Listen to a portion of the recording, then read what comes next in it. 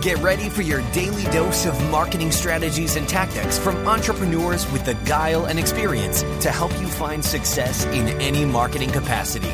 You're listening to Marketing School with your instructors, Neil Patel and Eric Siu.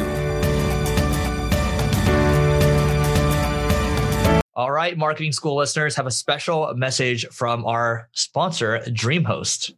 If you want to rank higher on Google, you want to make sure your website loads super fast. Check out DreamHost. Not only is their solution super affordable, it'll make your website load faster, and they have amazing tools and support for your business to ensure that you grow and succeed.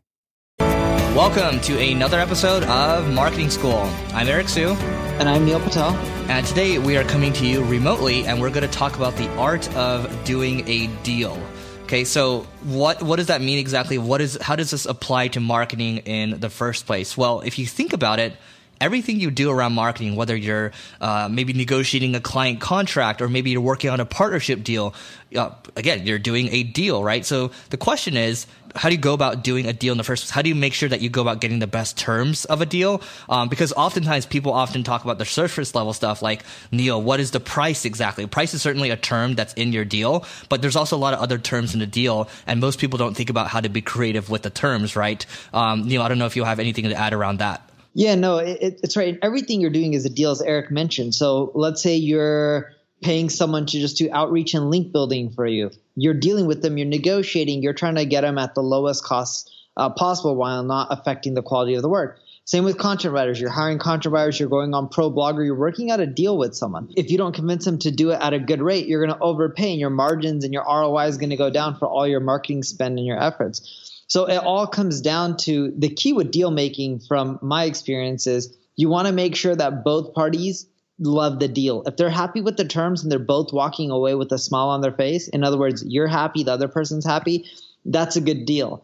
The reason I say this is important, and most people get it wrong, they strive to make the best deal for them and they don't care about the other person. But if you're working with someone on an ongoing basis, you want them to be happy. If they're not happy, especially in marketing, the quality of the work that they're going to produce is going to be terrible. They're going to miss deadlines. It's just not going to work out. So the key is to have a really good deal on your end, but also make the other person feel like they're getting a good deal as well. Yeah. And by the way, there's some really good books around this. So there's The Secrets to Power Negotiation. I actually read this book after I read the book from the FBI director. God, I forgot what it is. I think it's God, I forgot what the FBI negotiator one was, but I found that the art of something around The Secrets to Power Negotiating is actually a better book, personally, in my opinion. And so, in negotiating, people often talk about the BATNA, right? And that's like, if I'm negotiating with Neil, I want to find out what he's most interested in. And I also want to, like, the BATNA is your best alternative to a negotiated agreement, right? So if Neil and I can't get a deal done, I have to have like a number two in place. Because if I don't have a number two, I'm going to feel even worse if we don't get a deal done. Like, I'm going to feel like it's the only thing. So if Neil and I, like, maybe I want to buy Neil's shoes, but maybe Neil won't let me buy his shoes. Maybe I can have his partner Mike Camo's shoes instead, right? So maybe that's my best alternative. That's a bad analogy, but that's the best alternative to a negotiated agreement. And again, you have to be aware of what they're interested in, right? Because if you don't know what they're interested in, you're not going to be able to be crafty with like how you want to go about setting the terms. And again, I want to emphasize, it's not just the price. That's just one deal point, but you got to look at the other deal points. It often is the terms that kind of define a deal, right? Because if I go to Neil and I said, hey, you know what, Neil, I would like to buy a website from you for $10,000. And Neil says, okay, sure. I was like, okay, here's my other term, Neil. I'm going to pay you over 60 years. Well, see, that's not really what he's looking for. It's probably not as interesting. Yeah, I'm like, screw that. I can make more money on my own cash than waiting 60 years for my cash. Anything you want to add? No, so that's pretty much it. And when you're striking out a deal, it's not just about financial terms. The last thing, and yeah, I do want to add some, but this is the last thing.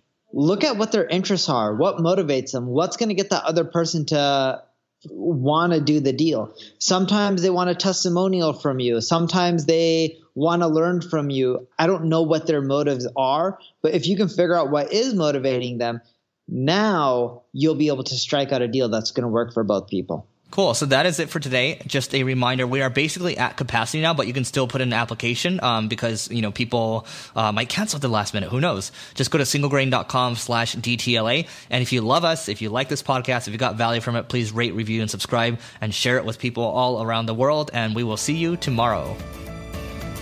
This session of Marketing School has come to a close. Be sure to subscribe for more daily marketing strategies and tactics to help you find the success you've always dreamed of. And don't forget to rate and review so we can continue to bring you the best daily content possible.